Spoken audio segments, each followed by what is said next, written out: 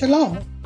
I'm Minister Dr. Cynthia Marie Whitley, but I'm not your conventional minister. The name of this podcast is Be Aware. Be aware of your thoughts. Each week, we will review self-realization tips using primarily biblical references through storytelling. We will reflect on our thoughts and become aware.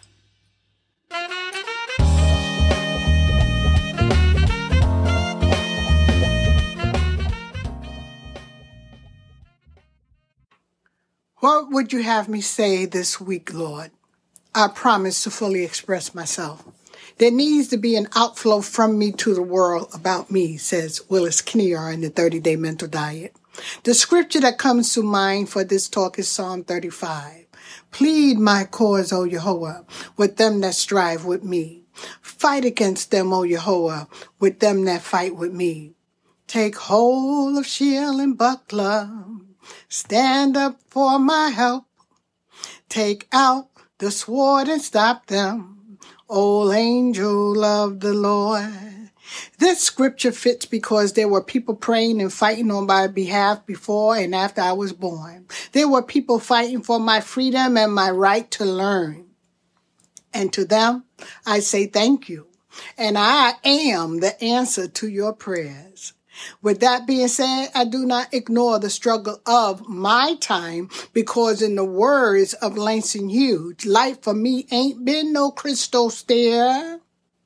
I remember peering out of the window at my mother's project apartment, too ashamed to ask her for car fare to make it to Brooklyn College to obtain my bachelor's degree.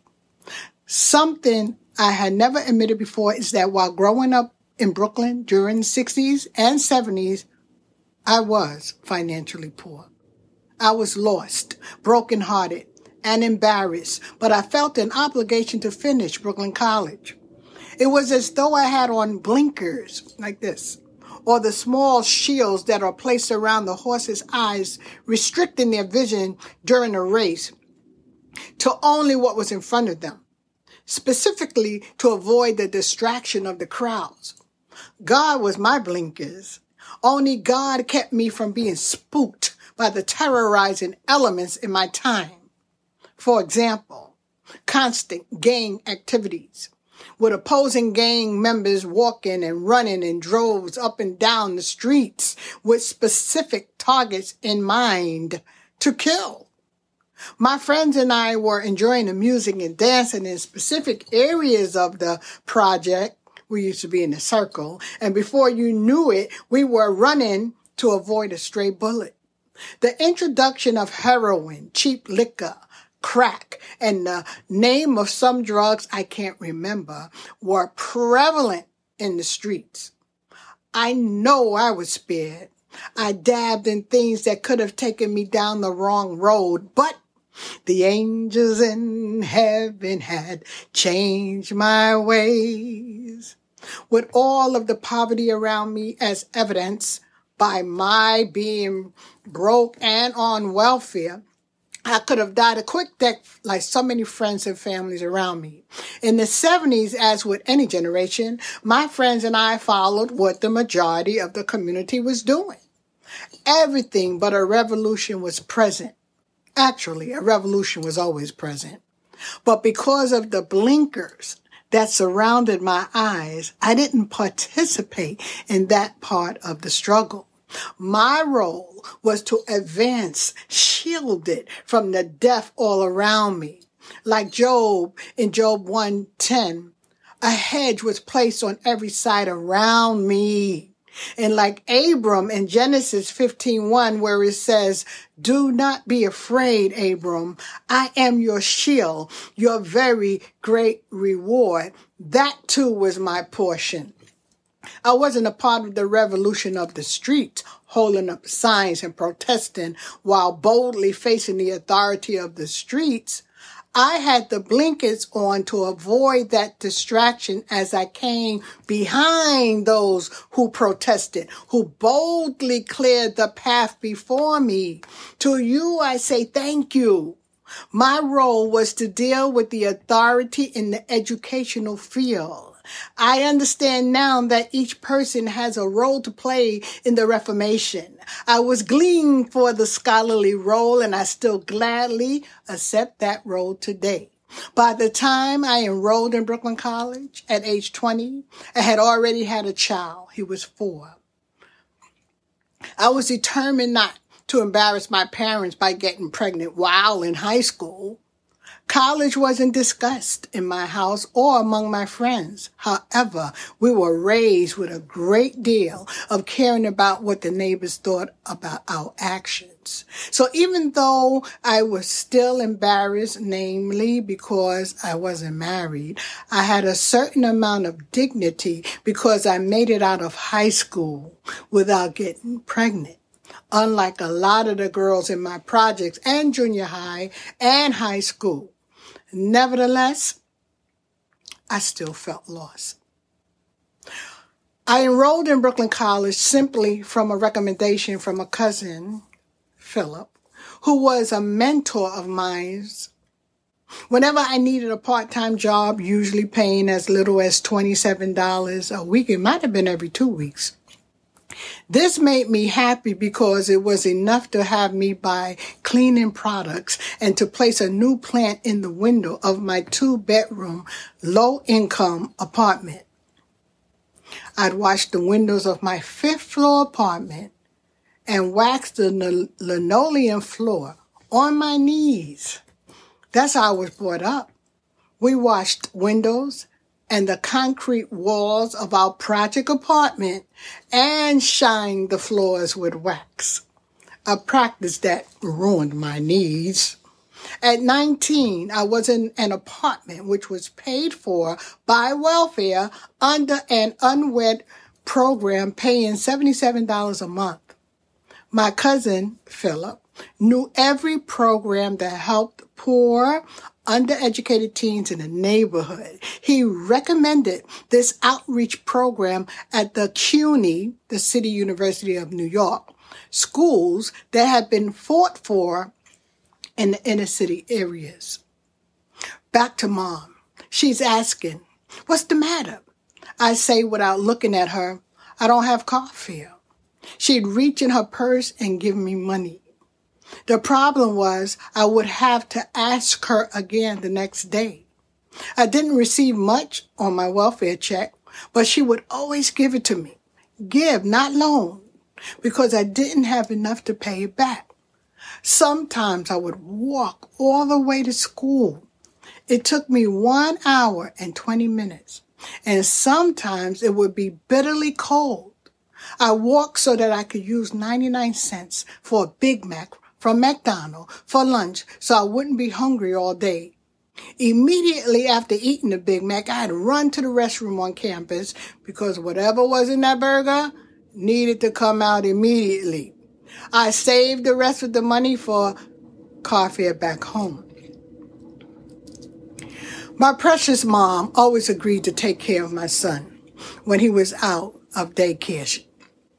The daycare that he was in was paid for by the city, and they instructed me that I had to take him out of the daycare if I insisted on staying in a 4-year college.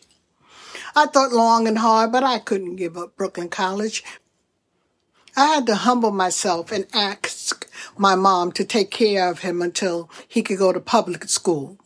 I knew that he was my responsibility, and I didn't want to place him on her. But by the grace of God, she said yes. So all of the degrees I obtained afterwards are her degrees.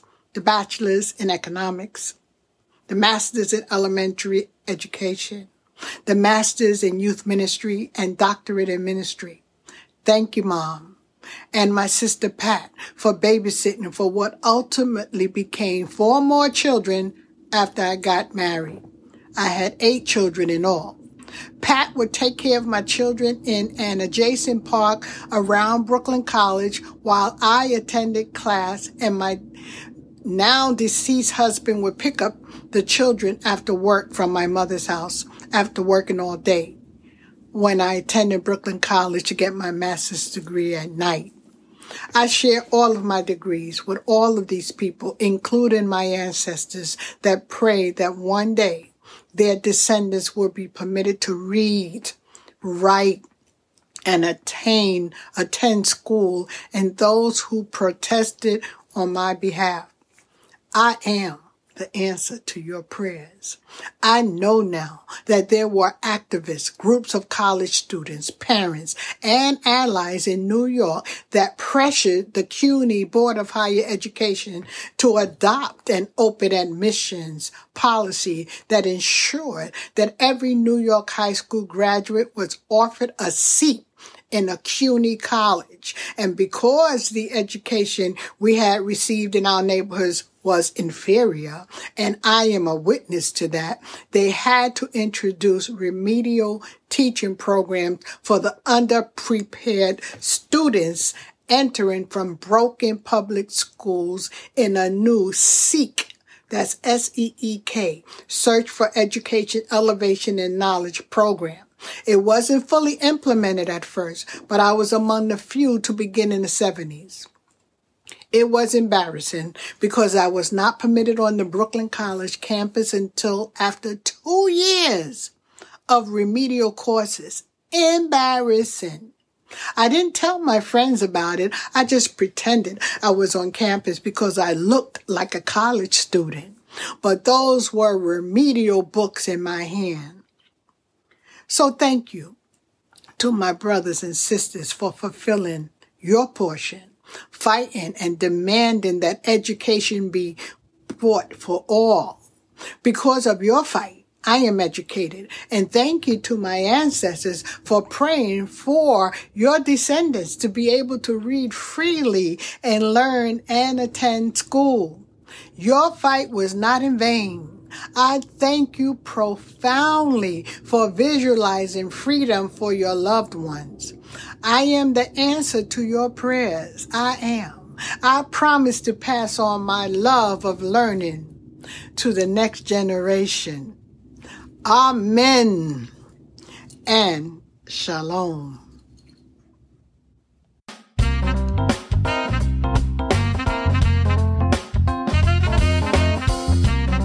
If you can't wait until next week's story, visit Looking for Self series on Amazon.com under Gershona Cynthia Whitley.